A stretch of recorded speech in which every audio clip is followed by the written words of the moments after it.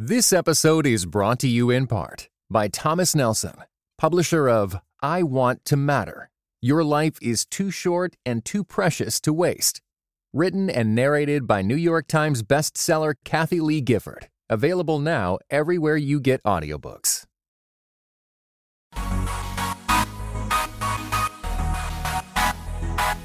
Dynamic voices for a diverse church. This is Pass the Mic.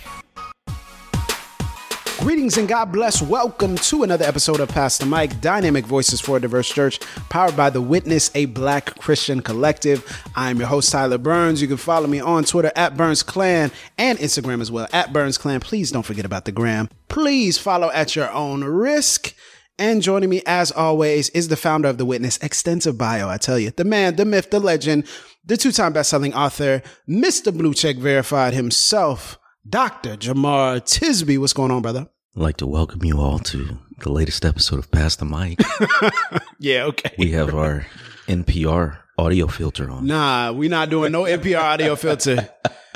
The Bo just quit. Bo just quit. We're looking for a new executive producer. So please put your. I had to do something to lighten it up. We talking heavy today. Yes, we are talking very heavy today. We have been talking about a lot of difficult, heavy things over the past few years, and especially this year, and still that will continue. And one of the things that I was led to talk about, and we've been having a discussion about privately, is a tweet. It actually was inspired by a tweet by our good friend Ekemini Uwan, the host of Truth's Table, the award-winning, we have to recognize him, the award-winning podcast.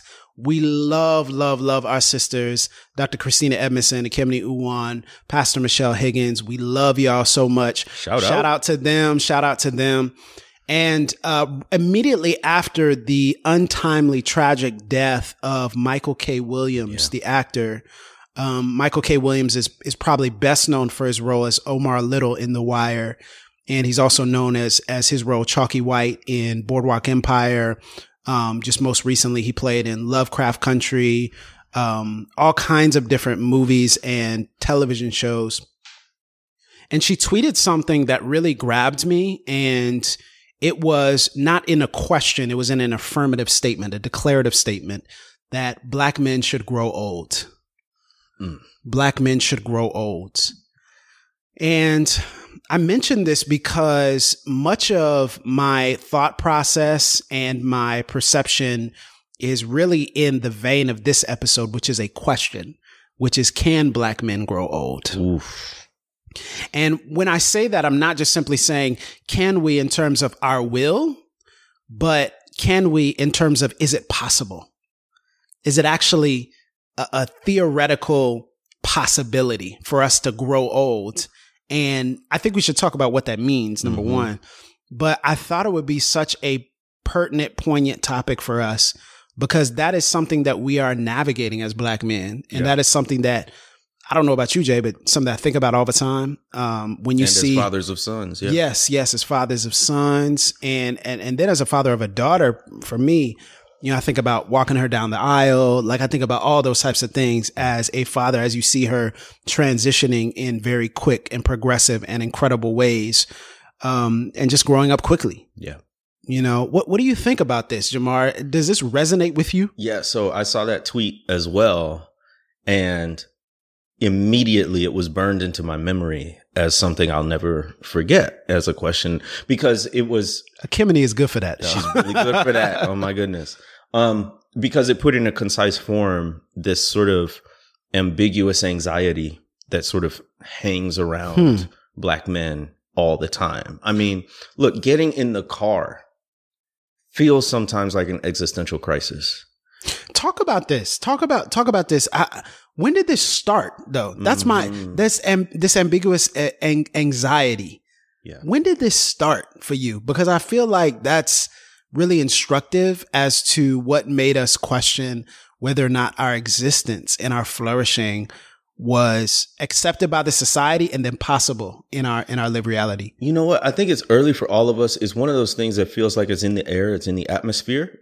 But I can remember watching the Rodney King coverage and my parents, especially my mom, just making comments like, you know, that's what they do to us. That's what they do to our people. Mm. And I mean, I'm a kid at this point. I didn't know all that she meant. I knew it had something to do with Black people, but I also remember seeing that coverage. Remember, tech-wise, this was one of the first instances where we got it caught live on video. So video, yeah. We are watching this, and it is mind-blowing to a lot of people, even Black people who we knew it happened, but to see it broadcast on TV and to know that other people now see it happen, like that was a big thing.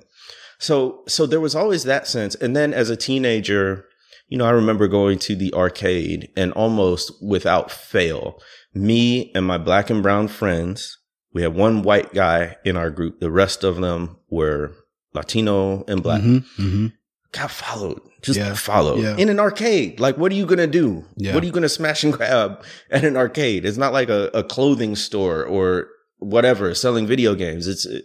But the automatic air of suspicion was always there. Yes. But it certainly ramped up when I started driving. Because I just think that is, you know, there's no such thing as a routine traffic stop when you're Black. Right. Particularly a Black male. Right.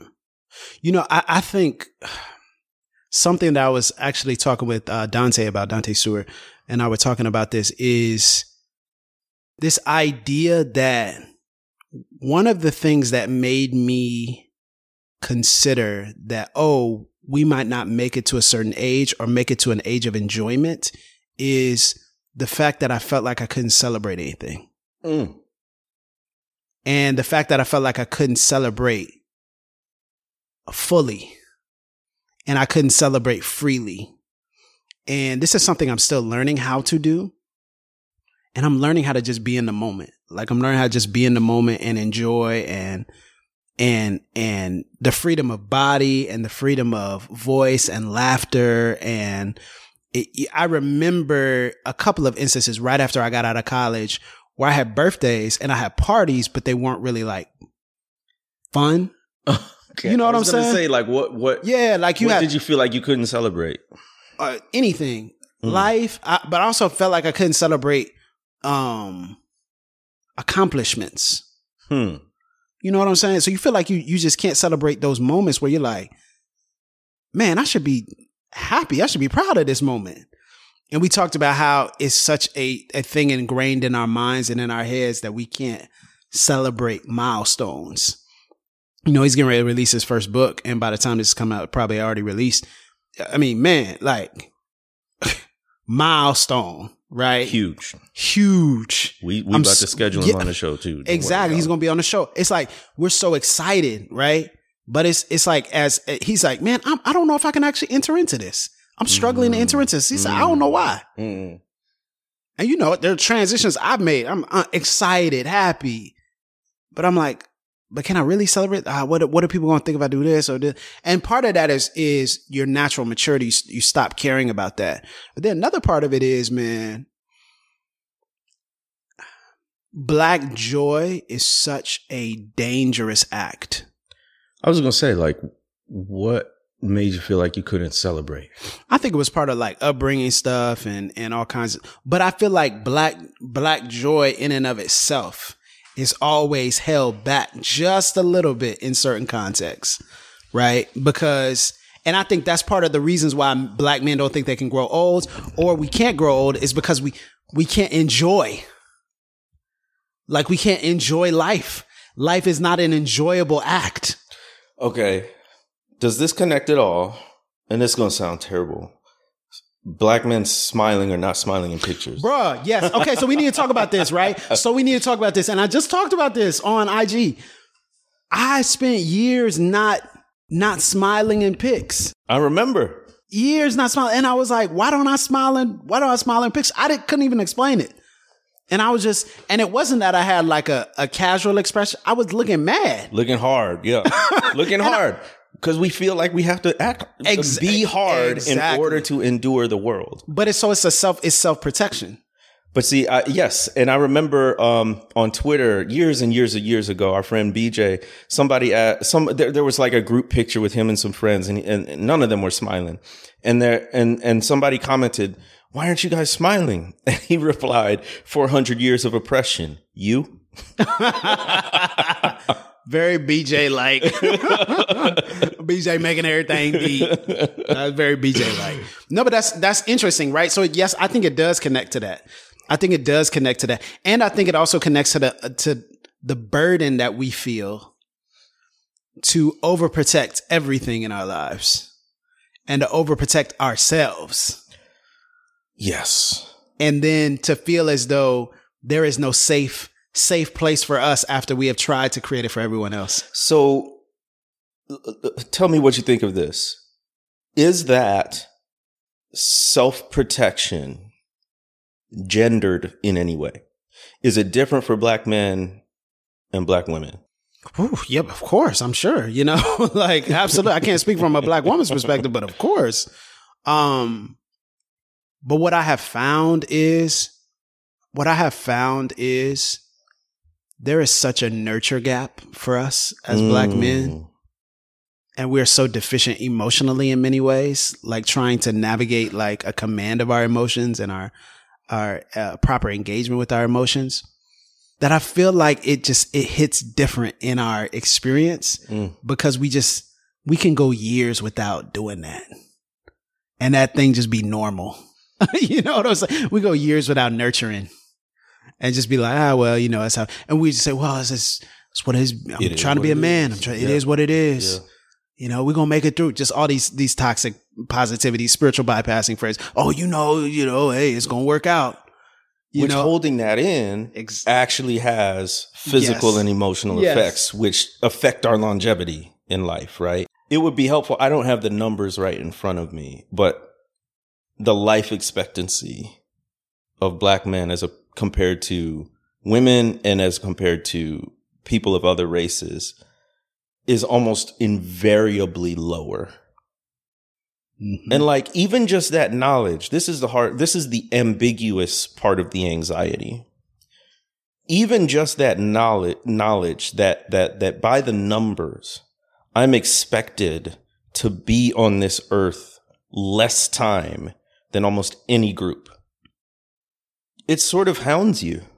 Yeah, and Black men are, I think the latest life expectancy numbers are 9 years.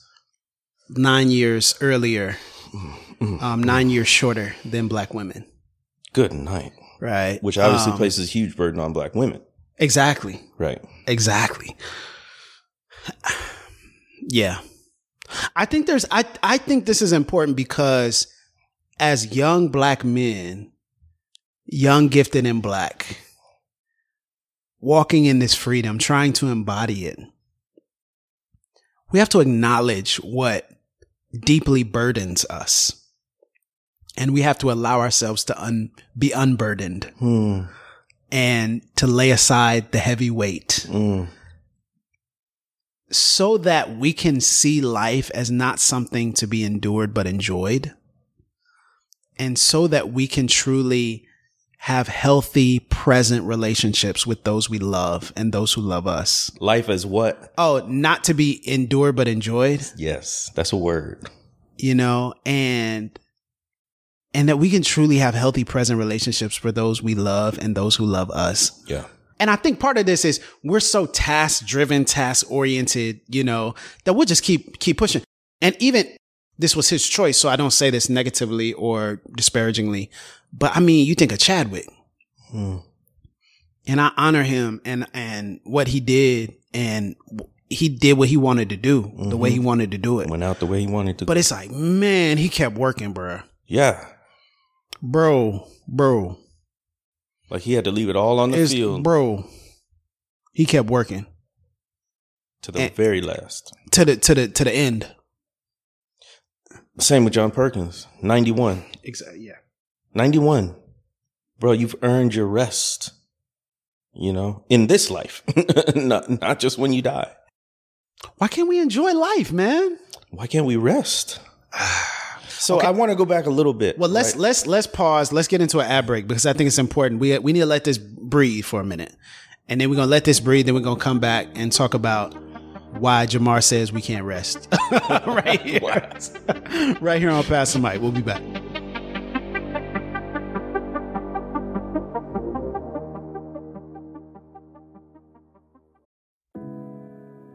This episode is brought to you in part by Pittsburgh Theological Seminary. Pittsburgh Theological Seminary students are grounded in faith and formed in community. PTS students are preparing for ministry with Master of Divinity, Master of Arts, Doctor of Ministry, and certificate programs. Begin your master's or certificate program in person or online. Financial aid is available. Visit pts.edu/admit.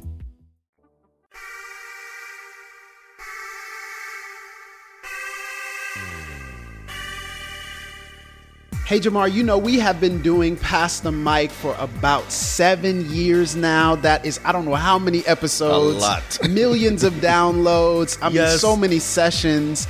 And we still love doing this, right? We absolutely do. I am amazed at how much energy we have. I think it gets better, like fine wine, over time as we do it. That's what we tell ourselves. Yes. At least. Touch and agree. I want us to do this for another 7 years. And to do this, we are needing the audience's help. Yes. We need your help as listeners to fund this incredible work here that we're doing at Pass the Mic. And they can do that through our Patreon community. Yes, would you consider becoming a patron of Pass the Mic for just $1 an episode? $1. You can support this work. Go to patreon.com/pass the mic, MIC, patreon.com/pass the mic, and fund and fuel this work for the next 7 years. The next 7 years, the next 10 years, who knows, the next 50 years, if the Lord should tarry. We are excited about We're gonna be continuing the holograms. work. Yes, we will. But you can fund it at patreon.com/pass the mic. Thank y'all so much for your help and support. Thank you.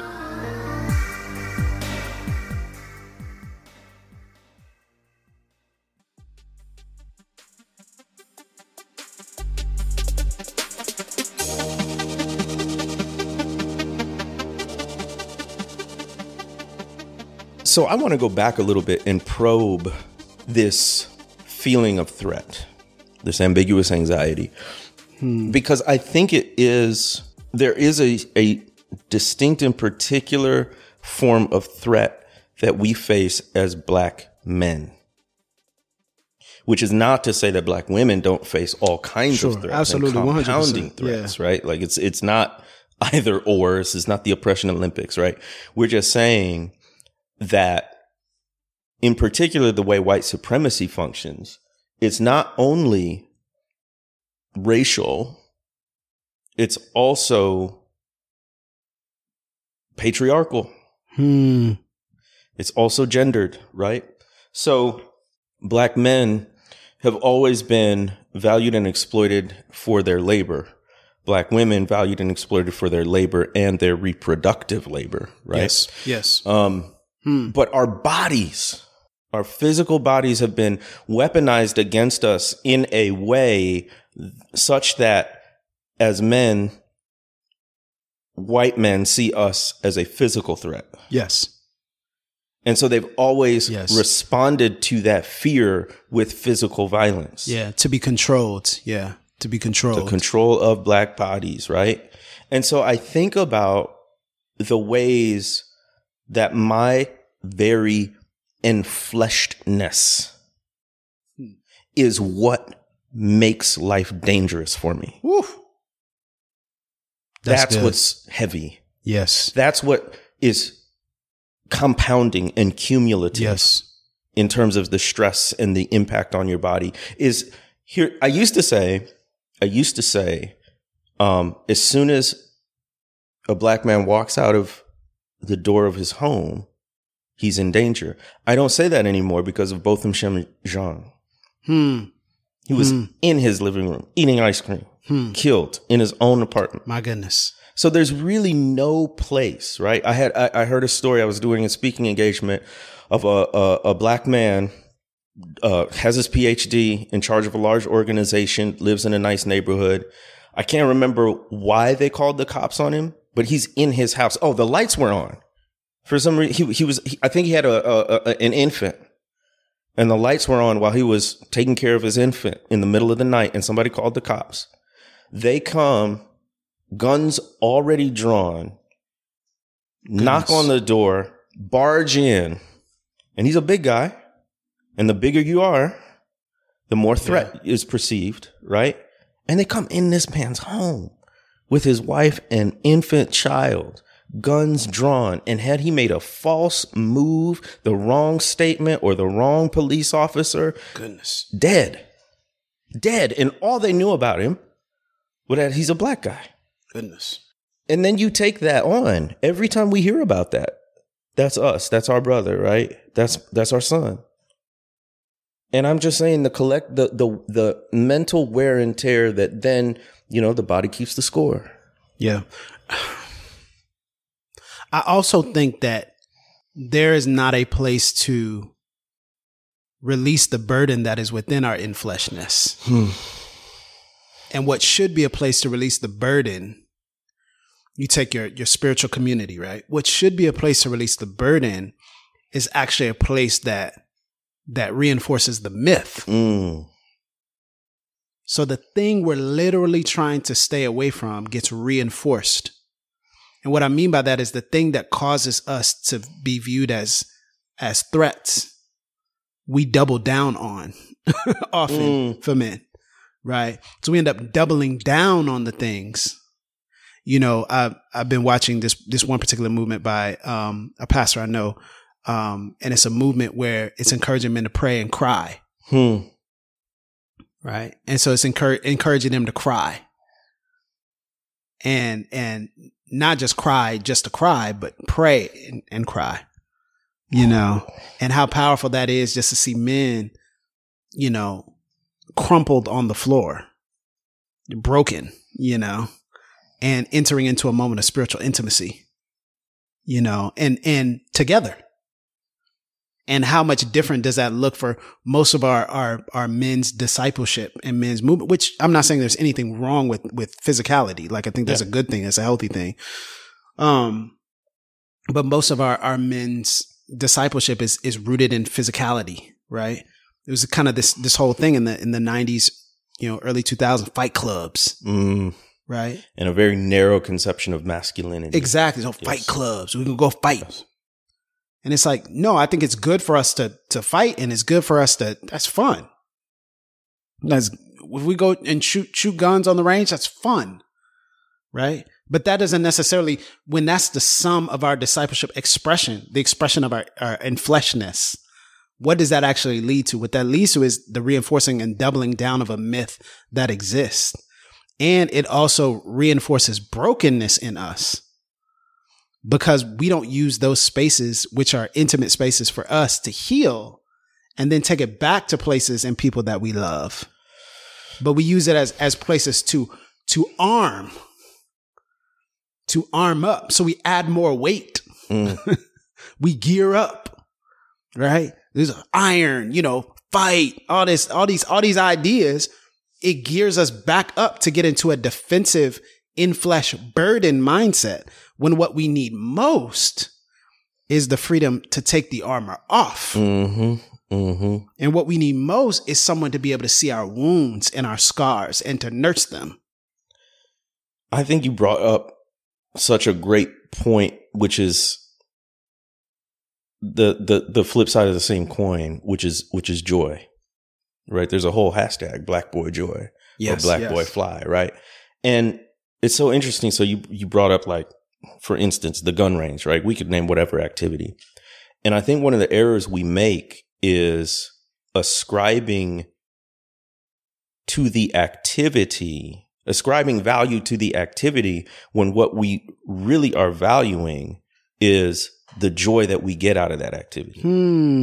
So the reality is, it could be that. It could be fishing. It could be knitting. It could be whatever. What we're talking about is joy. Yes. And what we've done is mistaken this particular activity, which we say is manly and masculine, as the only thing that can bring that kind of joy. So we pursue the activity when really we should be pursuing the virtue of joy. Yes. And the community there within. Absolutely. It's the camaraderie, right? We need to also talk about why we don't stop. Okay. So I'm putting myself on the couch here. Okay. Jamar knows me very well. Jamar knows my pace very well. My. Sometimes you just feel like you can't stop. You feel like you can't reflect. You can't sit. You can't be. You can't cease. And that's a spiritual issue, right? Yeah. And that's an issue of spiritual maturity and discipleship, right? In many ways. But then it's also this pressing feeling like I got to get ahead of this curve, whatever this is.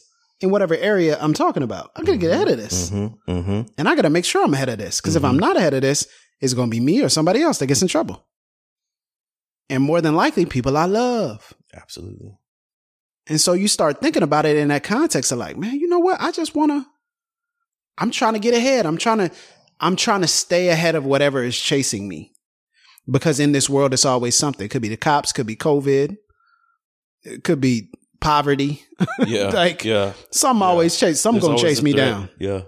And some gonna make me a threat. And I think so there's the can't stopness of I got people depending on me. I need to put food on the table or whatever it might be. Yes. But there's also the can't stopness of everywhere I turn, there are messages about my supposed inferiority.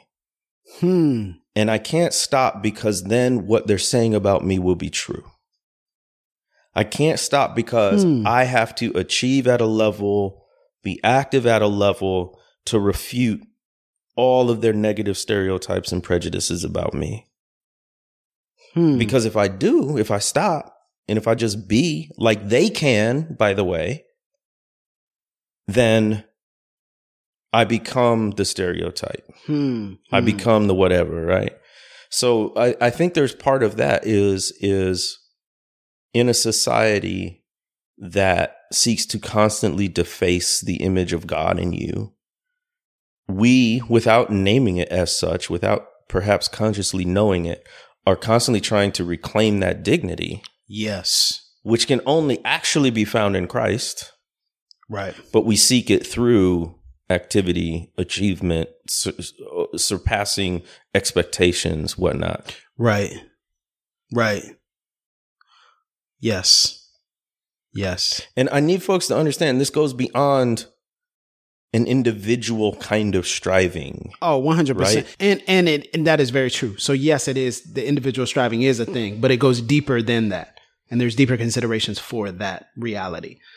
How do we preserve ourselves? How do Black men preserve themselves? Because I love us. I know we say I love us and we mean like, everybody, the diaspora. And I love us in that concept. I love Black men. I love who we are, how we are, some of our unwritten customs and rules. I love everything, the way we carry ourselves, the inspiration I get when seeing other Black men succeed and win. Can I tell you a quick story about what reminded me of how much I love Black men? Absolutely. Please. Most people don't know this because it was actually a very painful season in my life, but I was the interim principal at one of the first 2 public charter schools in Mississippi. And long story, but I did not plan that. Right. But I would shake hands with the students every morning when they came in. And this was back in 2015. It was, in my experience, right when we're as Black men really leaning into natural hair, and you started to see sponges out and all of this stuff was growing it out longer. Because when I was in school, it was all about the fade. It was all about the waves. And lines, yes, the lines, right? So now the longer hair is starting to come back. And I actually saw it most frequently on my 5th and 6th grade boys. And I would shake hands with them in the morning as they were coming in. I was just watching these guys walk in the fullness of their blackness, embracing their black bodies and their black hair. And even as 5th and 6th graders, I'm like, these men are lions. Yep. And this was in a phase where I was just coming out of like reformed circles and very conservative, overwhelmingly white spaces. And I just remember thinking, why do I have my hair like I do? It was almost shaved bald. It was just super short, all one length, everything like that. And I had to tell myself, you know, I had done it for a long time. This was all the way back to high school when I was doing this. It was utilitarian because I was working at a forest preserve and it was hot and sweaty. It was just easier to be bald. It's also in the Jordan era, dating myself. But so it did serve a function then. But I had to admit, as an adult in that circumstance, a lot of what I was doing and keeping my hair very short was to appease expectations of white people about what looked professional. And I remember seeing those boys and they inspired me like, no, what? Why am I? This is beautiful. This is strong in a beautiful way. Yes. And it's affirming. So that's when I started to grow my hair out. That's amazing. And I've never looked back. That's really dope. And that's the love, you know what I'm saying? So back to your point. No, but we gotta, bro, I think one of the things that actually does sustain us, and you touched on it there, is we gotta be around each other. Say that. We gotta be around each other, you know? We gotta be around each other. We gotta take more trips together. Okay, so you talked about how do we preserve. I think a big part of it, I always default to joy, right? There's going to be others who say we need therapy, which is true. Yes, absolutely. We need community, which is true. I'm just like, we need to have fun. You know what would be so subversive and countercultural is a Witness Black Men's Retreat. Wouldn't that be amazing? Where we can literally do this stuff. I'm talking about like a retreat, like 4-5 days. Like it's got to stop your life. You got to stop your life. As long as it's fun, a good part of it. Absolutely. The mixture, the fullness. We can do that stuff. I don't mind shooting guns. I don't mind fishing. Like, let's do that stuff. But we can do other stuff. We can do other stuff. Yeah. We can do sports. We can do the massage and the massage, the mimosa. Okay. That's deep. Like this deep. Is what I'm saying. Like number one, we need to expand the aperture of possibility in terms of what counts as a men's activity. Of course, no, that's not what I'm saying. Yes, and then what really constitutes like just letting loose. Here's the thing. I always walk around so guarded because I feel at any time there's going to be a fight. Right. And I don't even necessarily mean a physical altercation, but some instance where I'm going to have to defend myself or attack in order for self-preservation, right? That's the constant feeling. I'll give you a concrete example. Just the other day, we're in rural Arkansas recording, beautiful lake, go out to eat. I'm like, Bo, you go in first. You're going first. He's the white guy. Yeah. Go in, scope it out, tell him we're here. We'll wait here for our table. And that's me. That's Jamar. But that's also somebody who's doing racial justice work in the Deep South, in the Delta, knowing you can't just walk in any place and not knowing what places are safe and what places are more dangerous. So to me, a men's retreat, what's a retreat about it is you're in a place where you don't feel like there's going to be a fight at any moment. And that's when we get to relax. That's when we get to be emotional. That's when we get to have joy. We need that. We need to do that. Would you come? Would y'all come? Would y'all come through? Would y'all pull up? We need to do that. We don't have to do it in Pensacola, although, you know. I am in favor of a beach or someplace hot. We should do that, man. That's just, I feel like that proximity, that retreat, that trip, that love, that joy would be so preserving and necessary, not just for us, but for the people who love us, you know, the diverse groups who care about us, you know, and who want to see us survive, and then also that interact with us. So we could be they healed haven't men. seen us like off mic just so we could be healed men. No, I love that, man. I love that. I think we're in pursuit of growing old, and we're in pursuit of sitting back and enjoying what God, even as we work. Yeah. Even as sometimes there is a struggle. You know what? On that tip, I feel almost guilty for not struggling every second.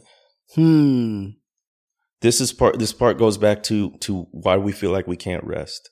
It's because there's a part of me that feels like unless I'm publicly perceived as engaging in some sort of struggle against oppression constantly, then I'm being like self-indulgent, or I'm not down with the cause, right, or right. I've sold out, whatever. But in a way, isn't that what we're working toward, is to not always have to struggle? Absolutely. And why should we feel guilty for the gains that other people who came before us, whether our parents or other activists, the struggle that they've endured, so that we wouldn't have to struggle the way they did? And the more we struggle, the more unhealthy we are, the more we don't grow old. So. Which Black male survival is resistance. Yes. To be there for the next generation, to be there for the conferences and the confabs when we're old heads and they can ask us questions. Yes. To be there to lead churches. Yes. As seasoned men and not just talented young folks, right? Yes. To be there, obviously, for children and grandchildren, should that be in your path, right? There's a subversiveness to that. It's beautiful. There's a collective wisdom. There's a knowledge that comes with growing old as a crown of glory, right? Gray hair, your gray hair can be a crown of glory. And how a Black man surviving and even thriving and then living long enough to pass that on, to pass that wisdom on, even material resources on, to interrupt the cycle. Maybe that's why we can't grow old. You can't have these men who gamed the system and figured it out and how to come out the other side. It's the Hunger Games. You can't have the survivors going and telling everybody all the secrets. Yes. I don't know, man. I love that. Live, Black man, live. Live free. Live free. And come to our retreat. We're going to do this. Tyler's naming it. Did I? Live, Black man? Is that the retreat? Black man live? Huh. Okay. We'll get back to you. We'll get back to you. We going to get back to you.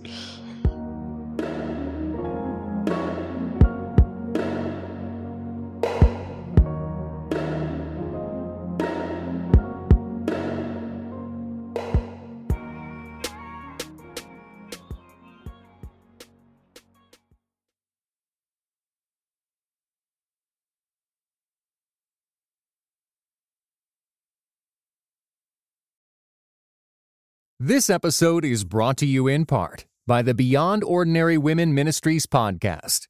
Do you want to grow in your influence? BOW's episodes feature tips for leaders of any kind, from mentoring one woman to leading a ministry. Browse BOW's podcast at beyondordinarywomen.org.